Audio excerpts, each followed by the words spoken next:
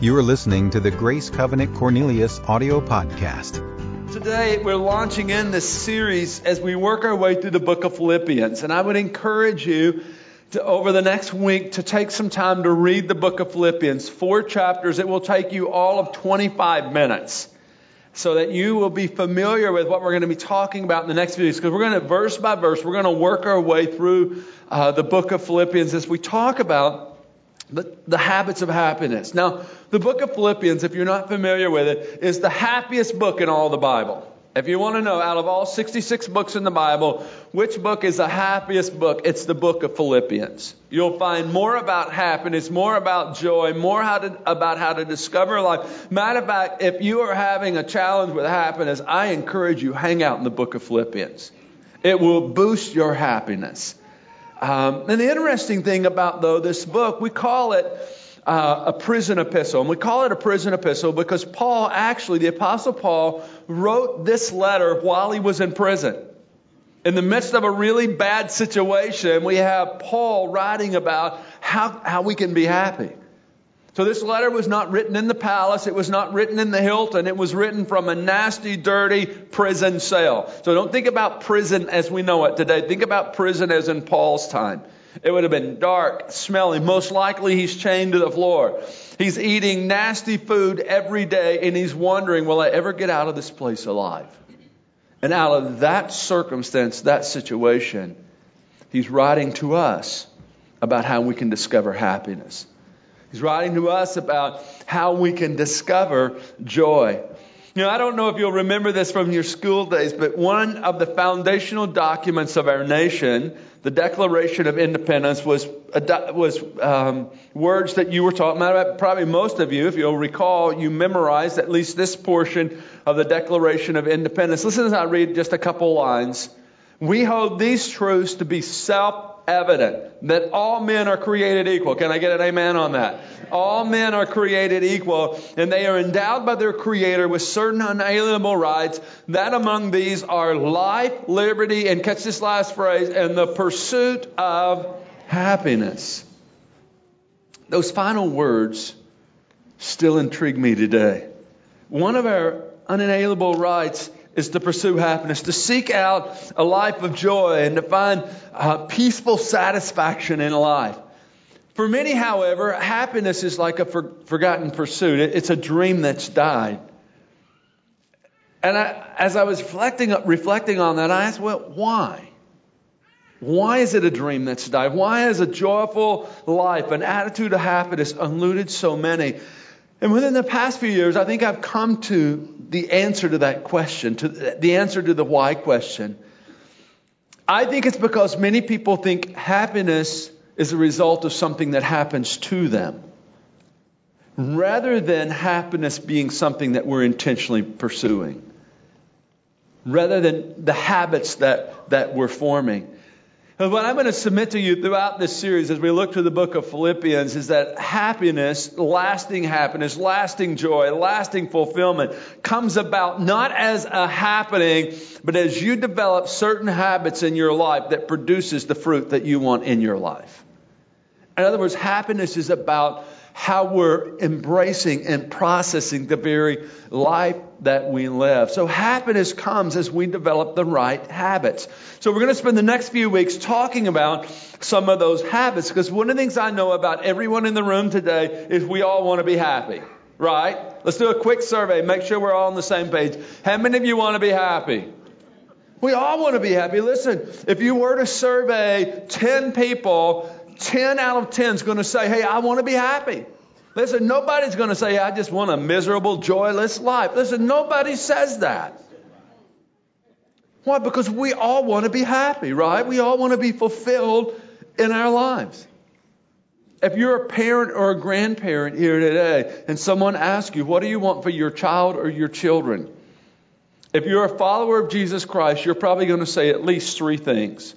First, you're going to say, for my child, I want them to be a follower of Jesus. I'm concerned about their spirituality. The second thing you would say is, I want them to succeed. Whatever they set out to achieve in life, whatever their career path is, I want them to be successful in that. The third thing you would say that you want for your child or children is you want them to be happy. Isn't that true? You want them to be a follower of Jesus. You want them to be successful.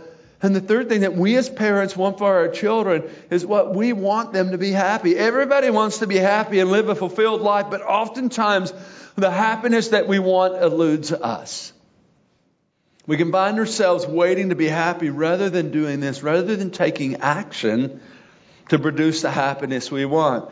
So we want to talk about that. I want to begin this morning. Before we get to our text, let me just quickly give you 3 laws of happiness, 3 rules of happiness. The first rule is this. The first law is this. Happiness is not a goal. It's not a goal. It's not like I'm setting the goal to be happy. That's not how we want to live. Happiness is actually the result of a life lived well and a life invested well. Happiness is actually the fruit of having right purpose and right pursuit. This I guarantee you this morning. If you have right purpose and right pursuit, you're going to get to happiness. But if you don't have right purpose and you don't have right pursuit, you'll never get to an ongoing. I'm talking about not just like happy for a minute. I'm talking about happiness defining your life. So happiness is not a goal. It's really the fruit of a life lived well. The poet Ralph Waldo Emerson said it well. He says, the purpose of life is not to be happy. It's to be useful, to be honorable, to be compassionate, to have your life make a difference in that you live well and finish well. If we make happiness the goal, this is what will happen. We'll get caught up in our selfish pursuits and we'll miss the very happiness that we want. So the first law of happiness is this. Happiness is not the goal. Second is this, my habits create my happiness.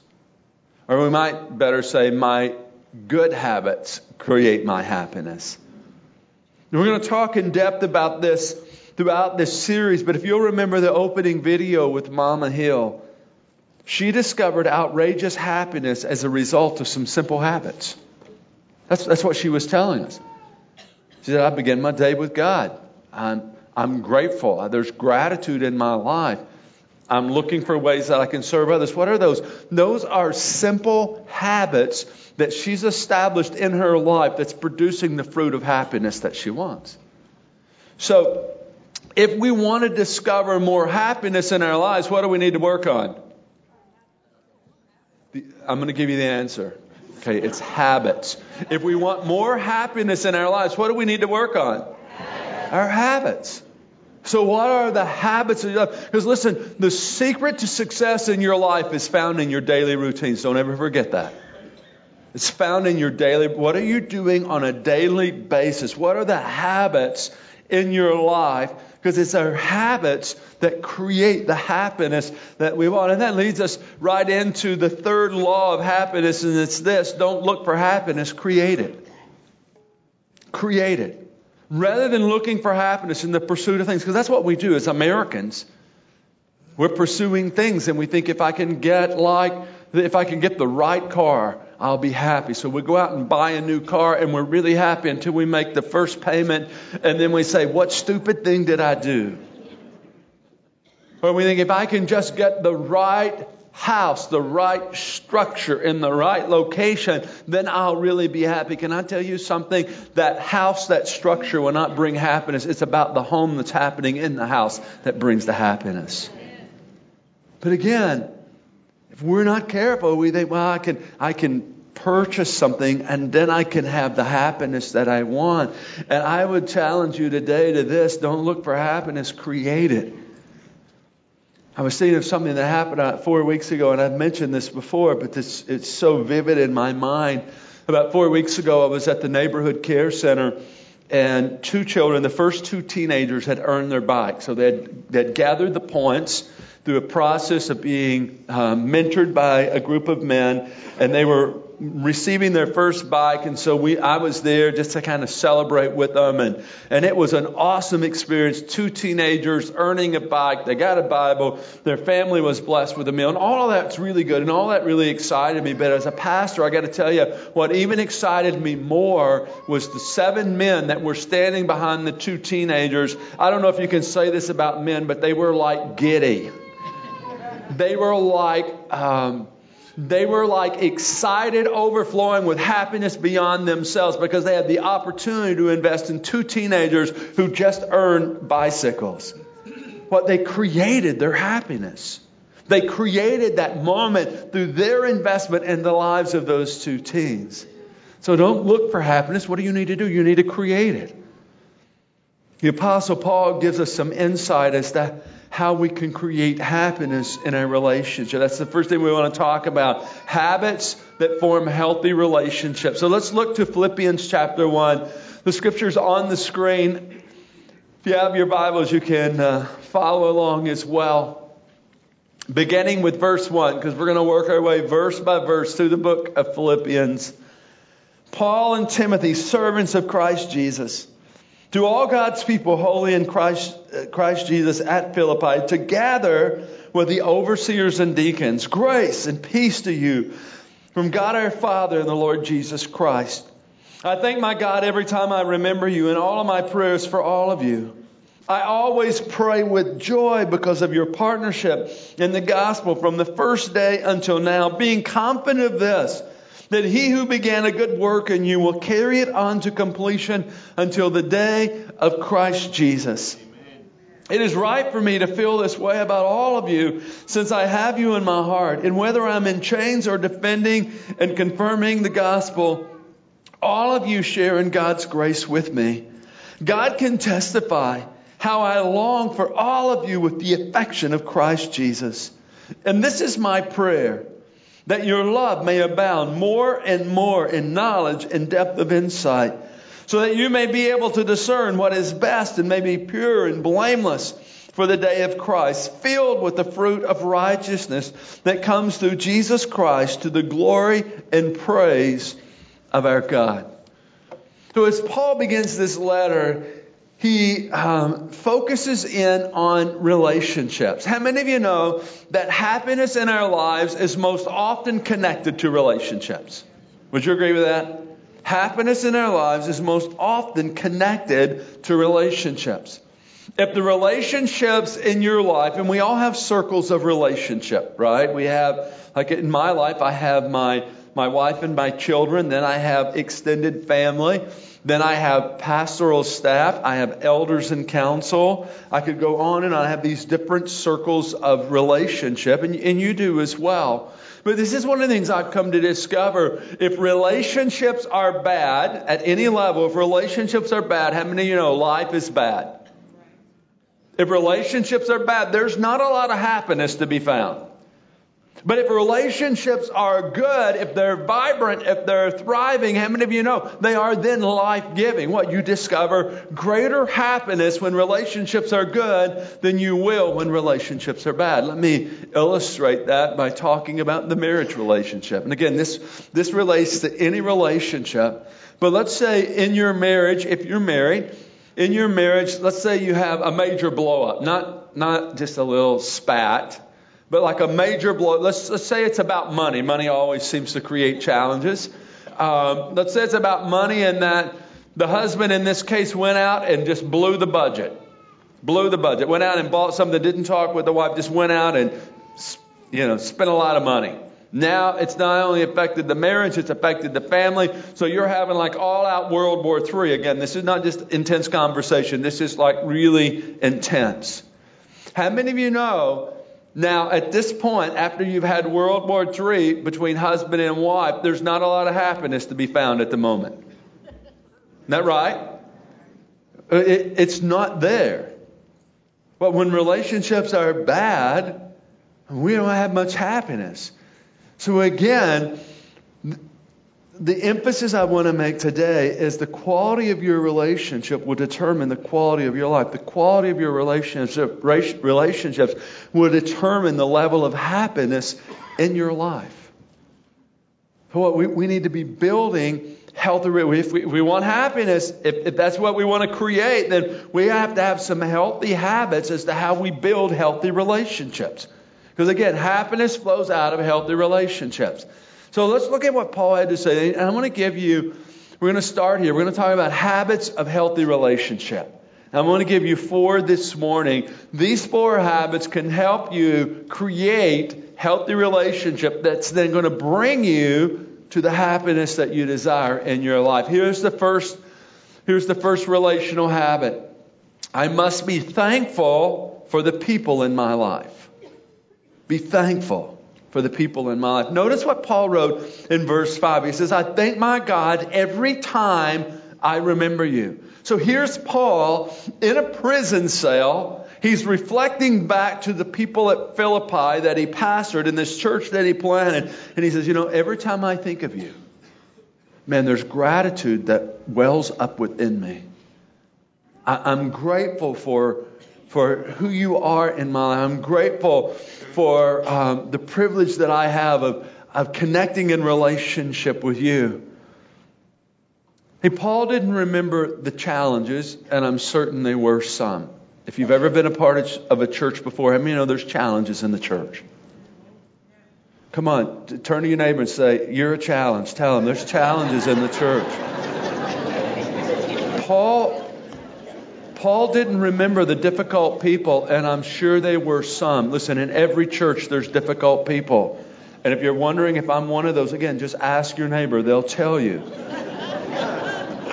Paul didn't remember the points of failure, and I'm sure there were some, because there's points of failure at every church and every relationship. He says, when I remember you, I give thanks to God.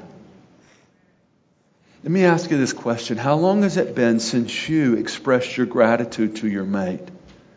That you're grateful that God blessed you with who you're married to. How long has it been, or when was the last time that you expressed to your children how grateful you were for them?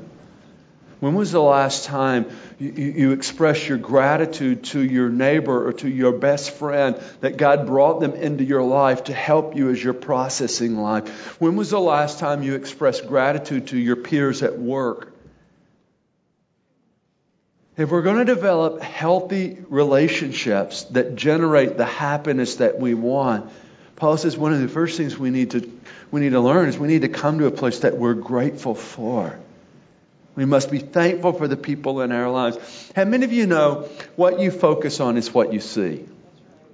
Think with me for a minute. What you focus on is what you see. Chad, will you help me out for a minute? He says, come stand right here.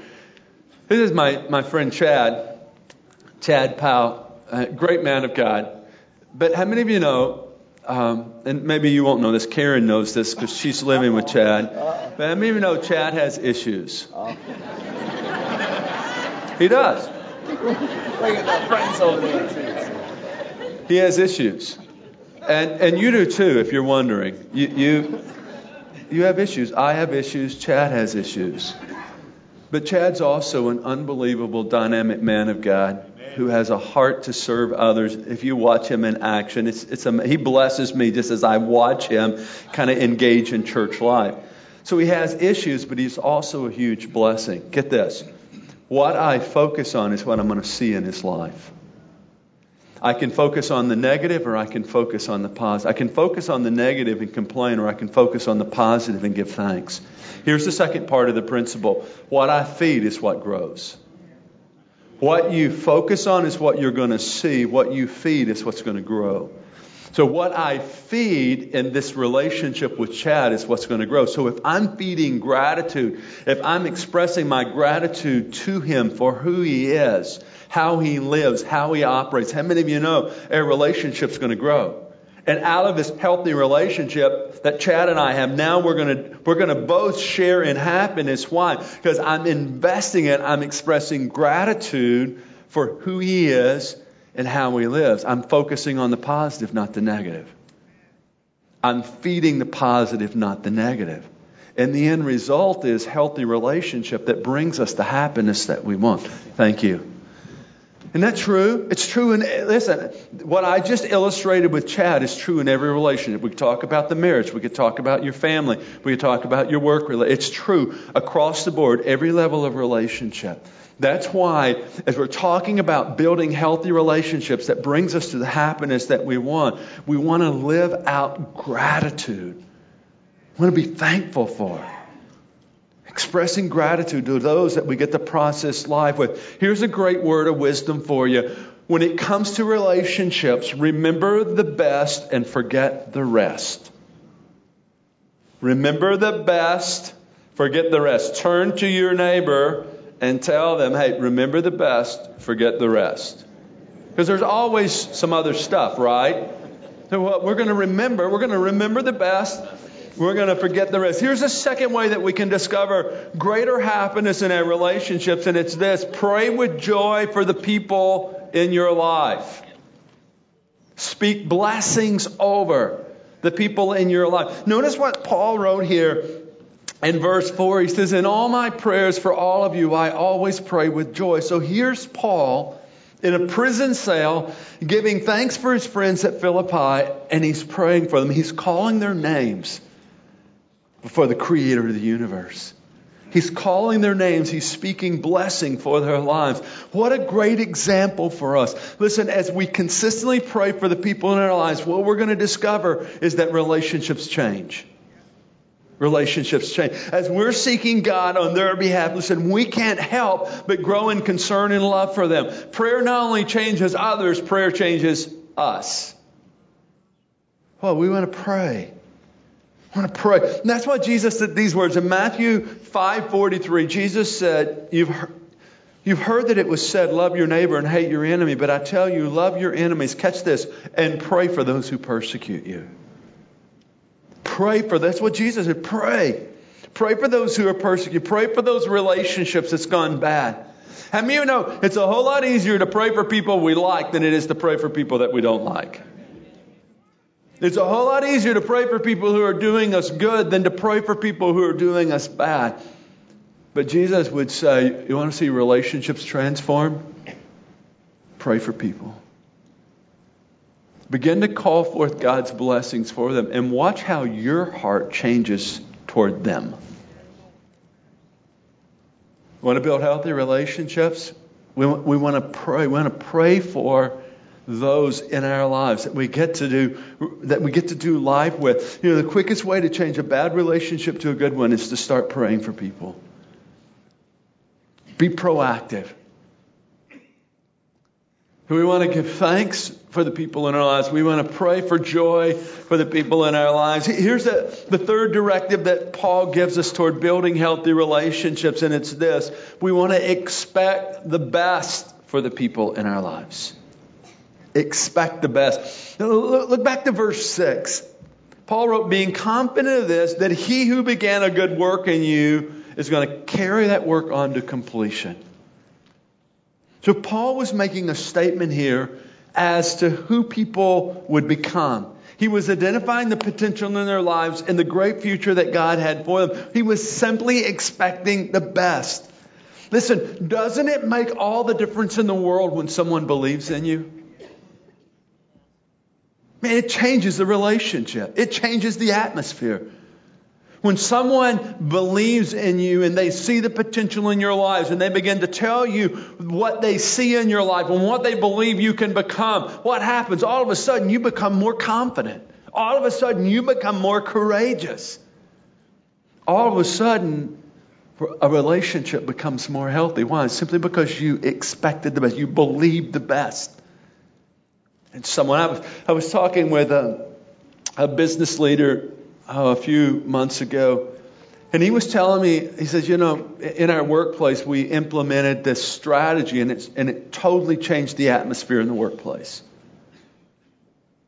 I thought, wow, I'd like to know what that is. I'd like to see if I can learn something. I said, oh, tell me what you did. He says, well, we got the whole team together, we talked about it, and everyone in the workplace agreed to API. Well, that didn't help me much because I had no idea what API was. So I asked him another question. I said, what's API? He says, it's an abbreviation that stands for this: assume positive intent. He said, what we decided, everyone in our workplace, everyone on the team, is that we were going to assume positive intent of every one of our peers. Is that we were going to believe the best in them. We were not first going to think negative. We were not going to think the worst. No, API, we were going to assume positive intent. He says that one little adjustment totally transformed our workplace. Totally transformed the relationships in the workplace. What were they doing? They were simply doing this, expecting the best, believing the best, starting from that place. When we believe the best and expect the best from those that we're in relationship, whether our mate, family members, friends, or peers, we're going to lay the right foundation for healthy relationships resulting in greater happiness. So I challenge you in every relationship you have, make it your goal to do this, to celebrate how far people have come rather than judging how far they have to go. Well, you're expecting the best. You're speaking life into the relationship. And again, healthier relationships creates what? Greater happiness. Here's the final directive that the Apostle Paul gives us as to how we can build healthy relationships that result in happiness. It's this, really simple. Love people in your life.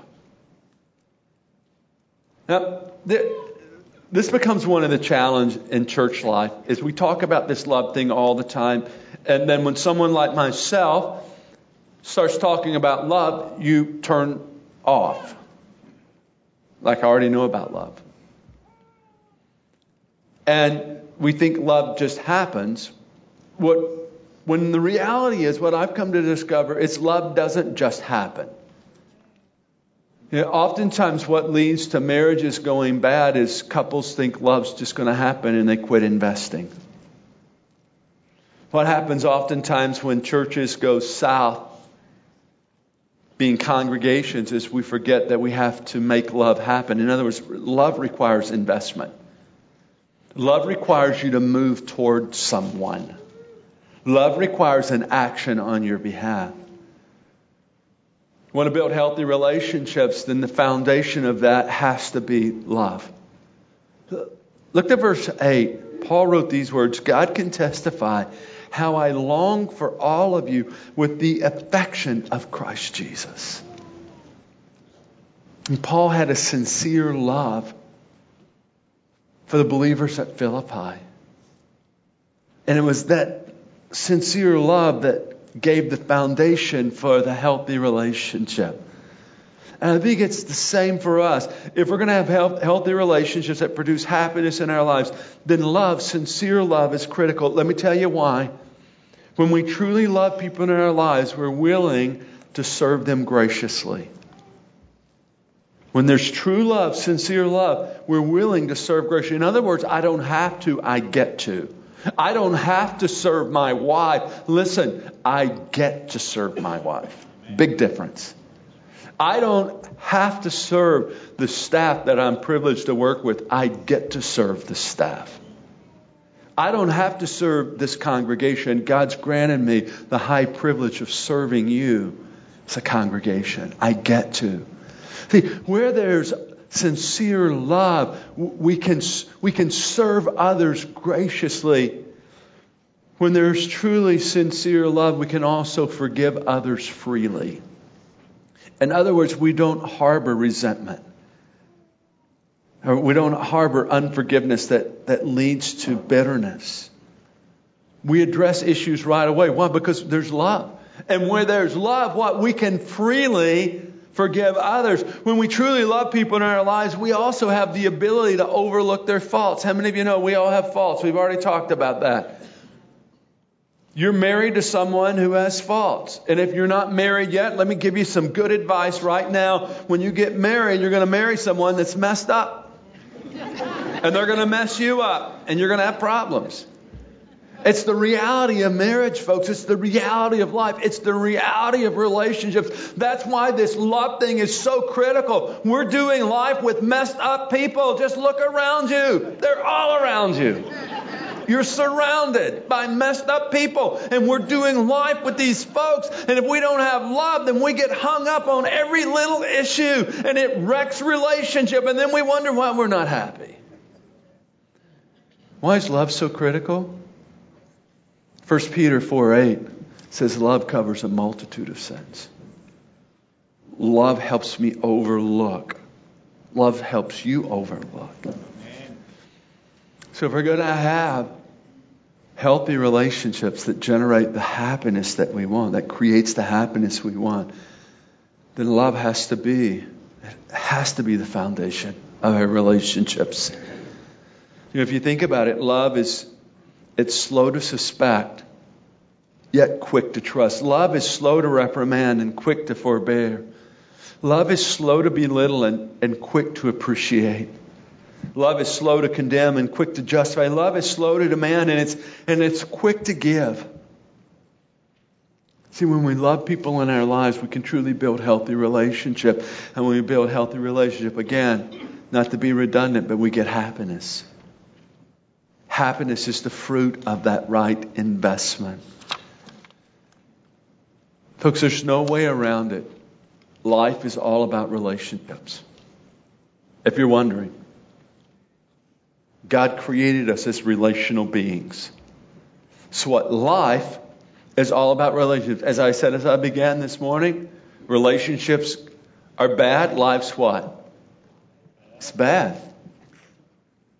Not much joy, not much happiness. Relationships are good, then life's what? It's good. Well, we discover greater happiness, greater fulfillment. And it flows out of what? It flows out of this habit of investing in developing healthy relationships. As I was finishing this sermon last evening, I closed the Bible and I closed my notes and I just began to reflect about life. My own life. And I asked myself this question. I've had 51 years on this planet. And I asked myself this question, Farrell, where have you discovered most of your happiness? As I looked to my own life, I came to this conclusion. 99% of the happiness in my life has always been connected to someone else. 99% of the happiness in my life has been connected to relationship. I could talk about my relationship with my wife. I could talk about my relationship with my children, with my parents. I call my parents almost every day. I could talk about my relationship with my hunting buddies and fishing buddies and crazy stuff that we do. I could go on and on about relationships. 99% of the happiness that I've experienced in my life, I came to this conclusion, was in relationships. That's why this is so critical. The first habit, if we're gonna experience the happiness we desire in our lives, the first habit that we have to develop is we're going to invest in healthy relationships. In the marriage, in the family, in the church, in the community, in the workplace. We're not going to chase after happiness. We're going to act as we build healthy relationships, and we're going to get happiness. It'll be the fruit that flows out of the relationship. Because again, I don't think your life is really that much different than mine. If you were to reflect, I think you would probably come to the same conclusion. Maybe your number's not 99%, maybe it's 98%, but it would be pretty close. Most of the happiness that you've experienced to this point in your life has been connected to relationships. So God, help us to invest well. Would you pray with me? Lord, I thank you this morning for the instruction of your word, for the correction of your word, for the insight of your word. And Holy Spirit, what I know this morning is we need help. Everyone in the room. Because Lord, we're all navigating a lot of different relationships. And Lord, I do believe, because that's been true in my own life. When relationships are bad, life is bad. There's not a lot of happiness. There's not a lot of joy going on. But when relationships are vibrant and thriving, man, it's just so good. There's so much happiness. There's so much joy. So Holy Spirit, help us. Lord, this is like everyday stuff. Help us for individuals who are married in the marriage relationship. Help us in the family relationship. Help us in our neighborhood relationships. Help us in our church relationships, in our workplace relationships. May we invest well. May we take the very principles we talked about today and put them to work. Because again, God, when relationships are good, happiness happens. The Holy Spirit, give us wisdom and insight that we might take, Lord, the very truths of your word and work them into our lives. With every head bowed and eye closed, before we would leave today, I've got to ask you this question. Possibly you're here today and you have at least one, maybe there's more than one, but you have at least one relationship that you know is not in a good place. It's not in a healthy place. It's not generating happiness.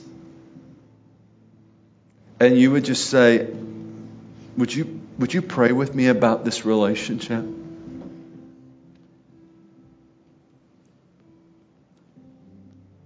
So is that you today? You just say, hey, I've got a relationship that I know I need to do something with it. I'm not sure what I need to do, but I know I need to take action.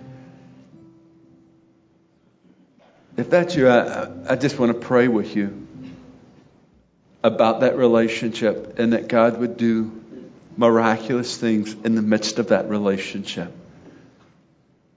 So if that's you, would you just raise your hand really quick? I've got a relationship, maybe more than one. It's in a bad place. I know I need to act.